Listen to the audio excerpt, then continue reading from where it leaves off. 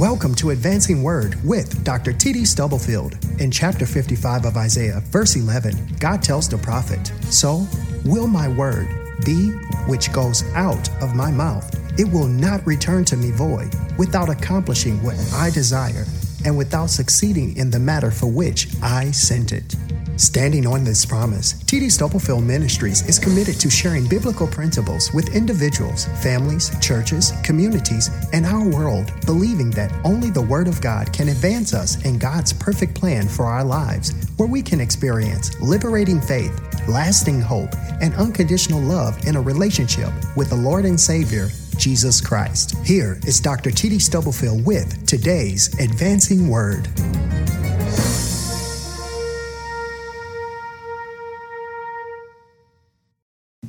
There's a word the Lord has placed upon my heart. We have actually read a portion of this text, but I want us to return to it. It's in the book of Acts.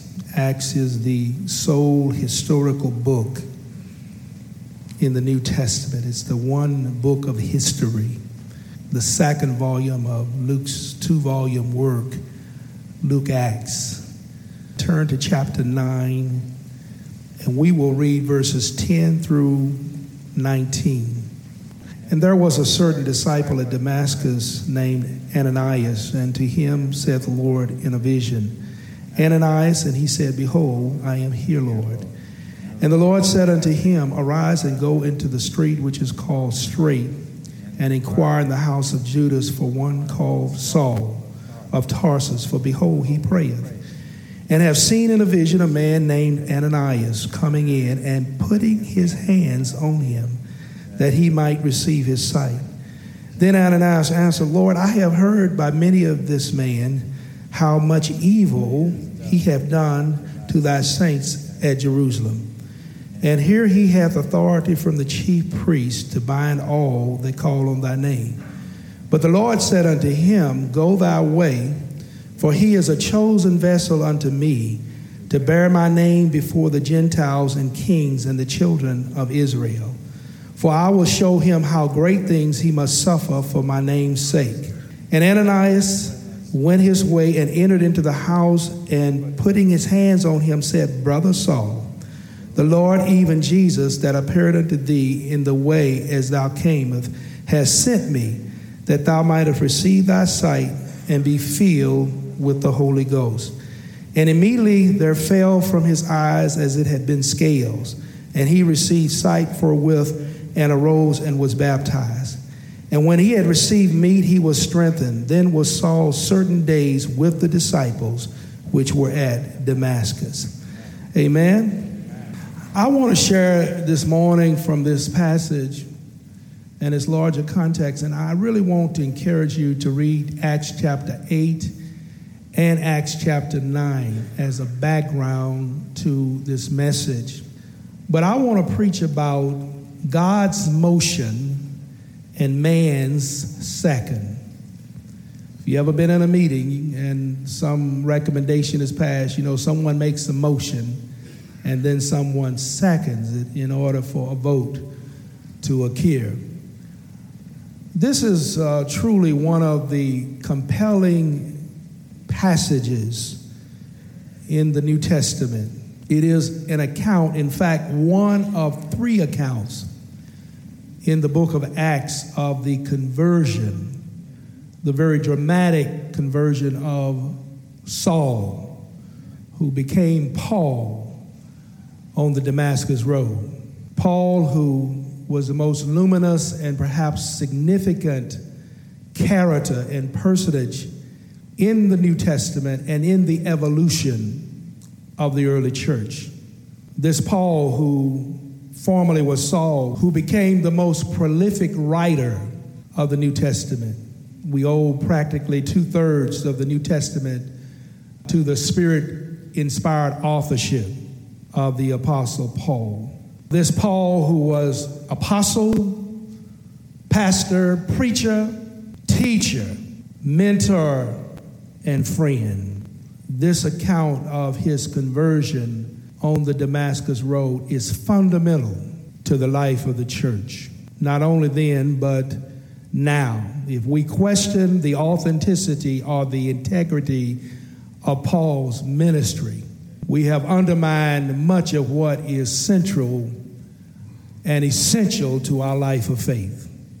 Here we find him in the text breathing and threatening out slaughter, almost like some ravenous beast, to the Christians in Damascus. Saul was the enforcer. He was the head of the Sanhedrin's death squad in their brutal and bitter persecution of the early Christians. Under his authority, men and women were dragged from their homes and put in chains because of their faith. He was there. If you read chapter 8, he was there standing in consent when Stephen, the first martyr of the church, was executed, stoned to death. But there is a fundamental question in the text. I want you to highlight it in your Bible, because what we're doing this morning is trying to understand something. In chapter 9, verse 1, it says that Saul was against the disciples. But in the last verse of the text that we read together, notice what it says. In verse 19, it says he was with the disciples. You all see that? And a fundamental question in the text is, how do we move from Paul in chapter 9, verse 1, being against the disciples, to verse 19, where he is with the disciples? And I want to suggest to you that it's because of God's motion and man's second. When God motions, all we can do is second. And we move from him being against the disciples in verse 1 to with the disciples in verse 19, because on Damascus Road, God made a motion and Paul had to second it. Three things that I want to look at this morning in the context of this chapter and its larger context in Acts is God's motion in relationship to God's sovereignty. God's motion in relationship to God's sovereignty. The chapter begins with Saul, the persecutor of the early Christians, on yet another vicious and violent rampage. But God stops him in his tracks on the Damascus Road. And he is disarmed by the brilliance of a light, from which luminous veil God speaks to Paul or Saul. And at the voice of the Master and the Lord of his life, who speaks from within this luminous veil, Paul seconds God's motion. There is a point when God will get tired of our mess. We can slide for a while, but when God gets tired of our stuff, he knows how to get our attention. He knows how to deal with us. And that's why believers today, we don't have to really fight our battles. We can see that in the context of the text, because God reminds Paul that he wasn't just persecuting the believers. He was persecuting him. We have a good shepherd, and he can fight our battles. This encounter on the Damascus Road would transform Paul from a persecutor to a preacher. God motioned, and Paul could do nothing else but second that motion. And recounting this experience, this traumatic and dramatic experience later in the book of Acts, as he stood before the court of King Agrippa, this is what Paul said. He says, I could not help but be obedient to the heavenly vision. I know I had a mind to arrest and to torment and torture the saints, at Damascus, but I wasn't disobedient to the heavenly vision. What we have in this text is an example of the overruling will of God. There are only three ways anything can happen in life. Those things that are directly caused by God. Those things that God allows to happen permissively. We couldn't have got out of the bed this morning without God's permissive will. We couldn't speak. We couldn't have an opinion or perspective if it was not for his permissive will. And then there is the overruling will of God. There are those seasons and times God just steps in and said, I'm not going to let him do it. To be a child of God is to look back at your life and thank God for those times when he vetoed our decision. When he said, no, it's just not going to come down that way. And then we think it's a bad thing and we look back and we thank God for saying no when we wanted to say yes. We thank God for saying yes when we wanted to say no.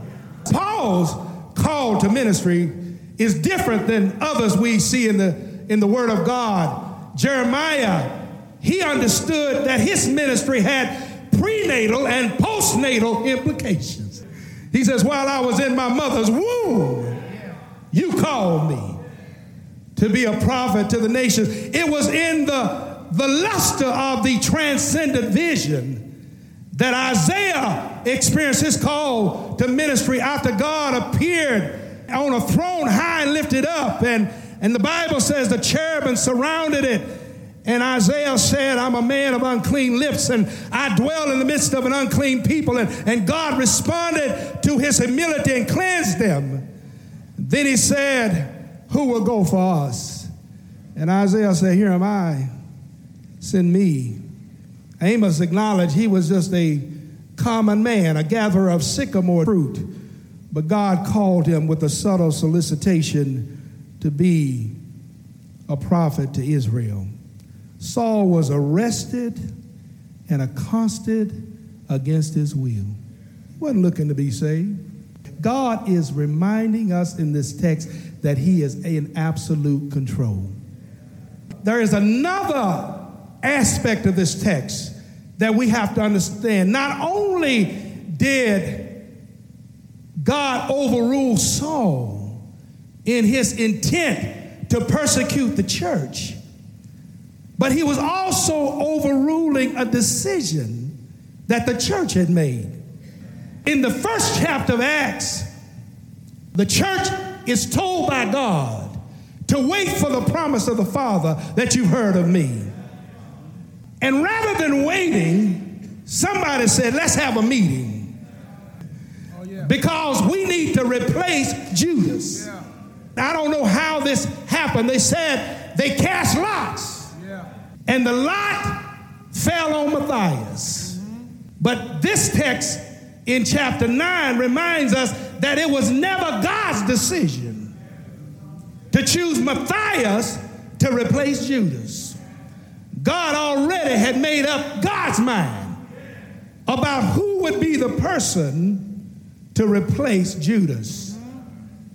The only time we hear of Matthias in the New Testament is in Acts chapter 1, because after that he is a non-entity, because it was God's decision to select Paul.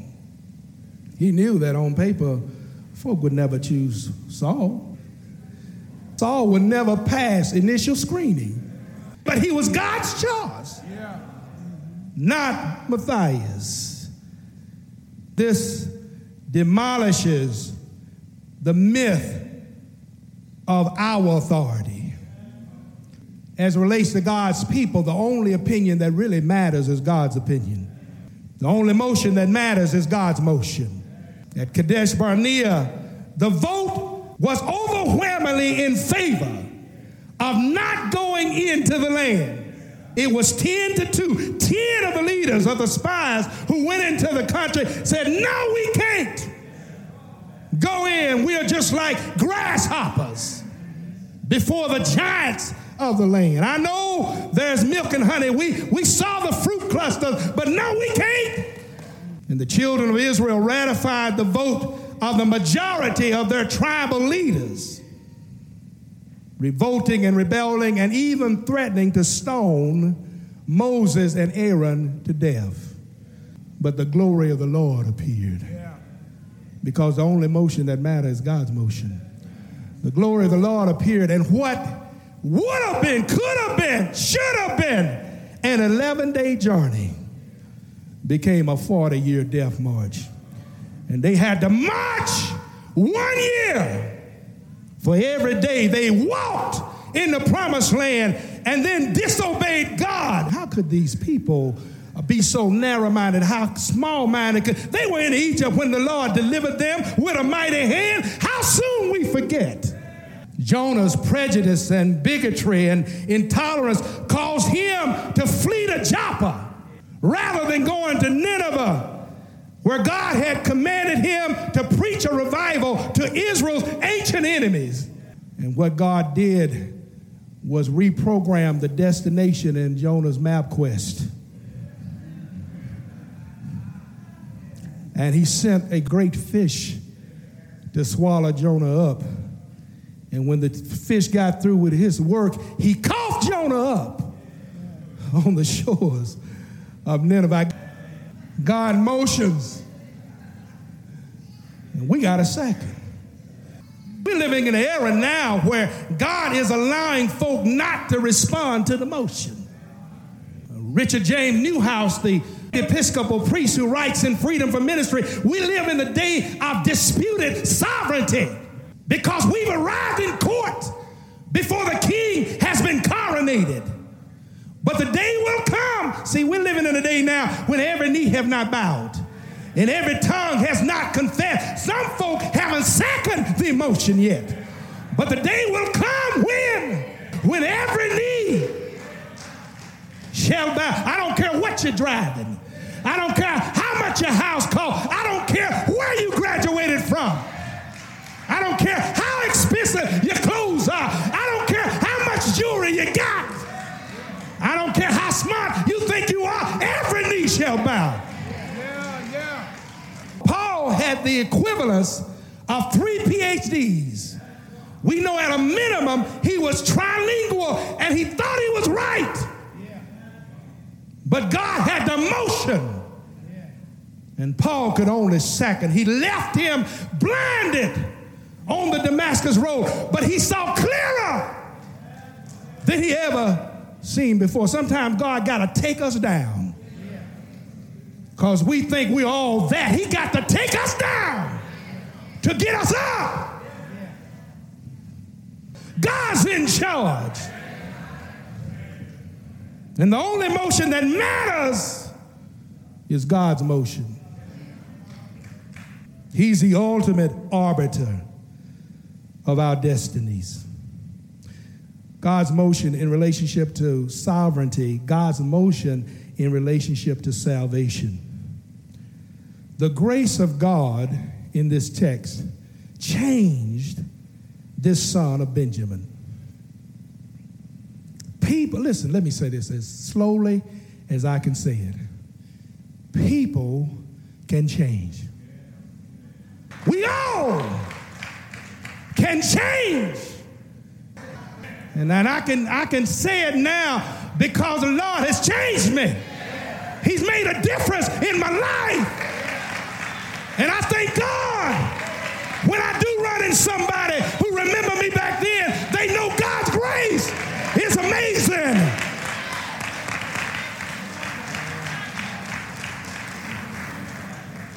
Peter had this exclusivity problem, this parochial problem, and one day on a housetop in Joppa, God let a great sheet down while Peter had a vision, and Peter said, I can't eat it. All kinds of unclean things on the sheet. Peter said, I can't eat it. And God said to him, what I've cleaned, don't you call unclean. Some of us won't let other folk ever forget what they used to do. And that's part of the problem in the text. God had to get Ananias from thinking about what Paul used to do, what he used to be, to thinking about what he was now and what he could be by the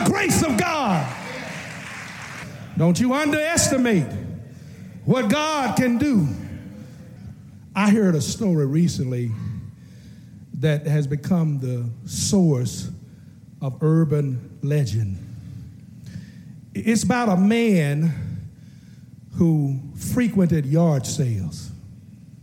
And one day, at a yard sale, he noticed an old Harley Davidson motorcycle behind a mattress that was for sale. He was a mechanic part-time and an enthusiast of motorcycles. And so we asked the person who was selling the motorcycle, "Is that for sale?" And the man said, "Yeah, if you want it." It was beat up, tattered. It didn't look like much, but it was a Harley. He said, "How much you want for it?" He said, "I want $35. He paid him. It didn't run, but he knew he could get it back in working condition. He paid him $35 and put the motorcycle, this old dilapidated, wasn't running motorcycle, in his truck and went home with it. And a few days later, he began his project of trying to rehabilitate the motorcycle. He took off the seat and noticed something strange. Under the seat was written these words, "To Elvis from Priscilla." It caught his attention.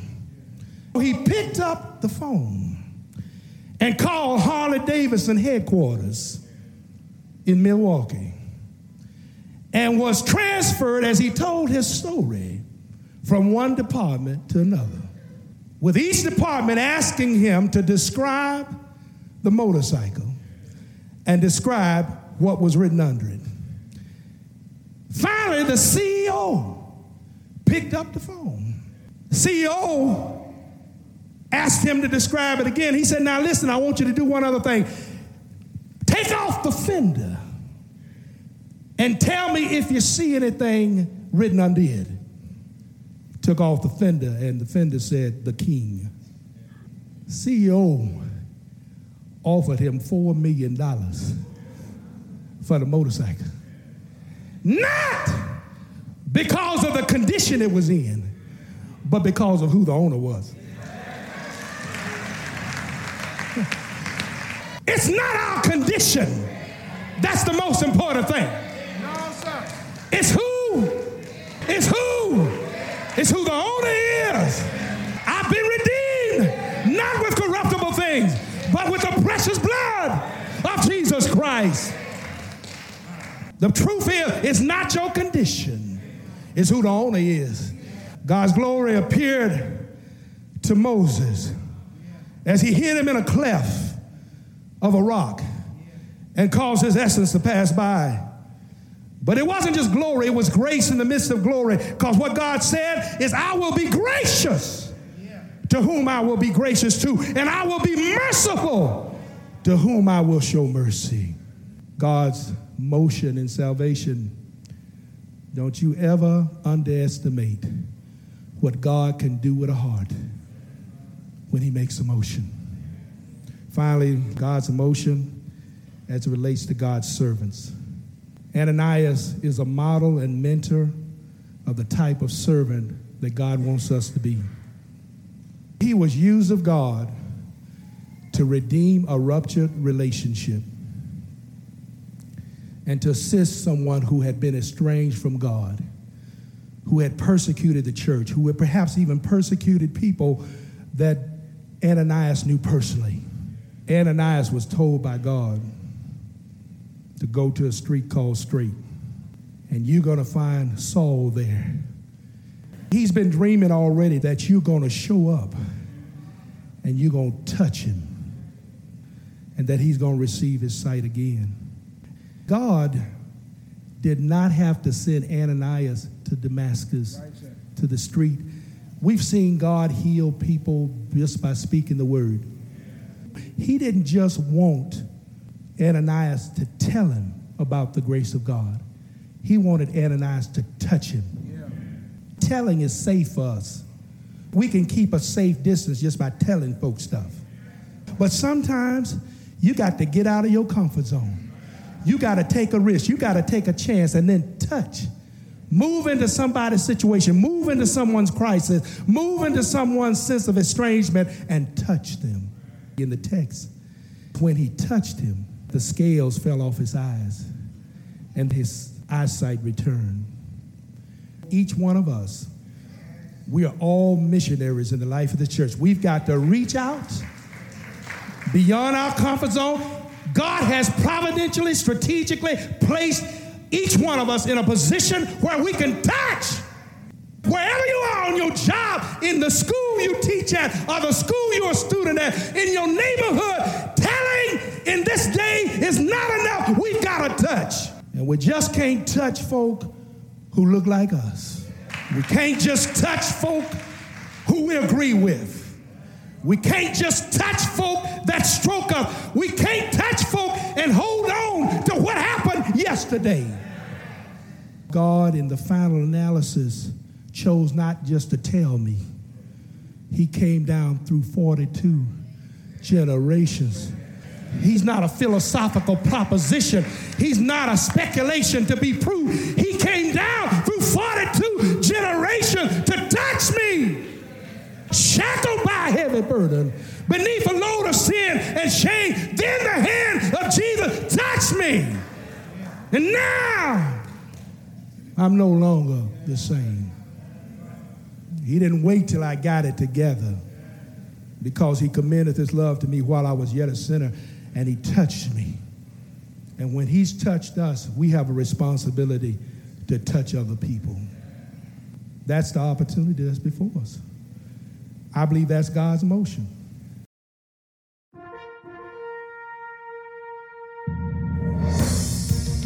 You have been listening to Advancing Word with Dr. T.D. Stubblefield. We pray that you have been encouraged with what your ears have heard and your hearts have felt. Explore our website at tdstubblefield.org for more information about us and to obtain resources provided by T.D. Stubblefield Ministries. Until next time, be blessed, and remember to stop stressing and start stepping, advancing in faith, hope, and love by reading and applying the Word of God so you can stand on certain truth for uncertain times.